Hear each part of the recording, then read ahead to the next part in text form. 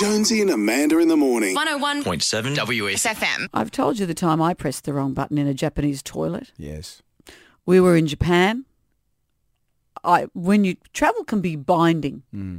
So it had been Because what was it? It was a few days, wasn't a it? few days worth. I hadn't been to the loo. And you are regular as clockwork. Well, I don't know, but on this holiday... They really, like people here, you're making time this their up. lunch breaks to your Stop it. movements. They do. Stop. Because they go, right there goes, man, it's No, for 8 o'clock. It's time for... Time their lunch breaks. they time their day.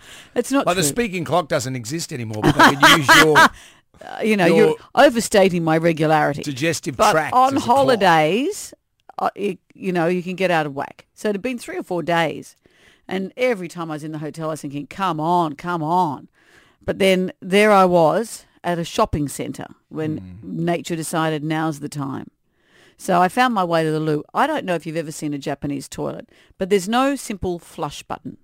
There's 1,000 buttons for the bot wash, 1,000 buttons for music, for the sound of running water, for this, for this, for this. I couldn't find the flush. So I thought, well, what's this button on the wall? So I press that button, stand up, and the toilet flushes automatically because I stood up. And I thought, oh, well, that's how that works. But what have I pressed on the wall?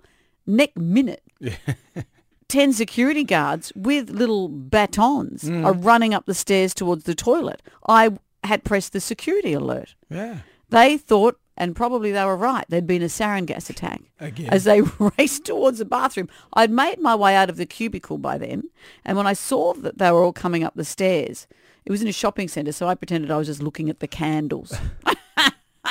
As they all raced in to face whatever was there. Yeah. Jonesy and Amanda In the morning. 101.7 WSFM.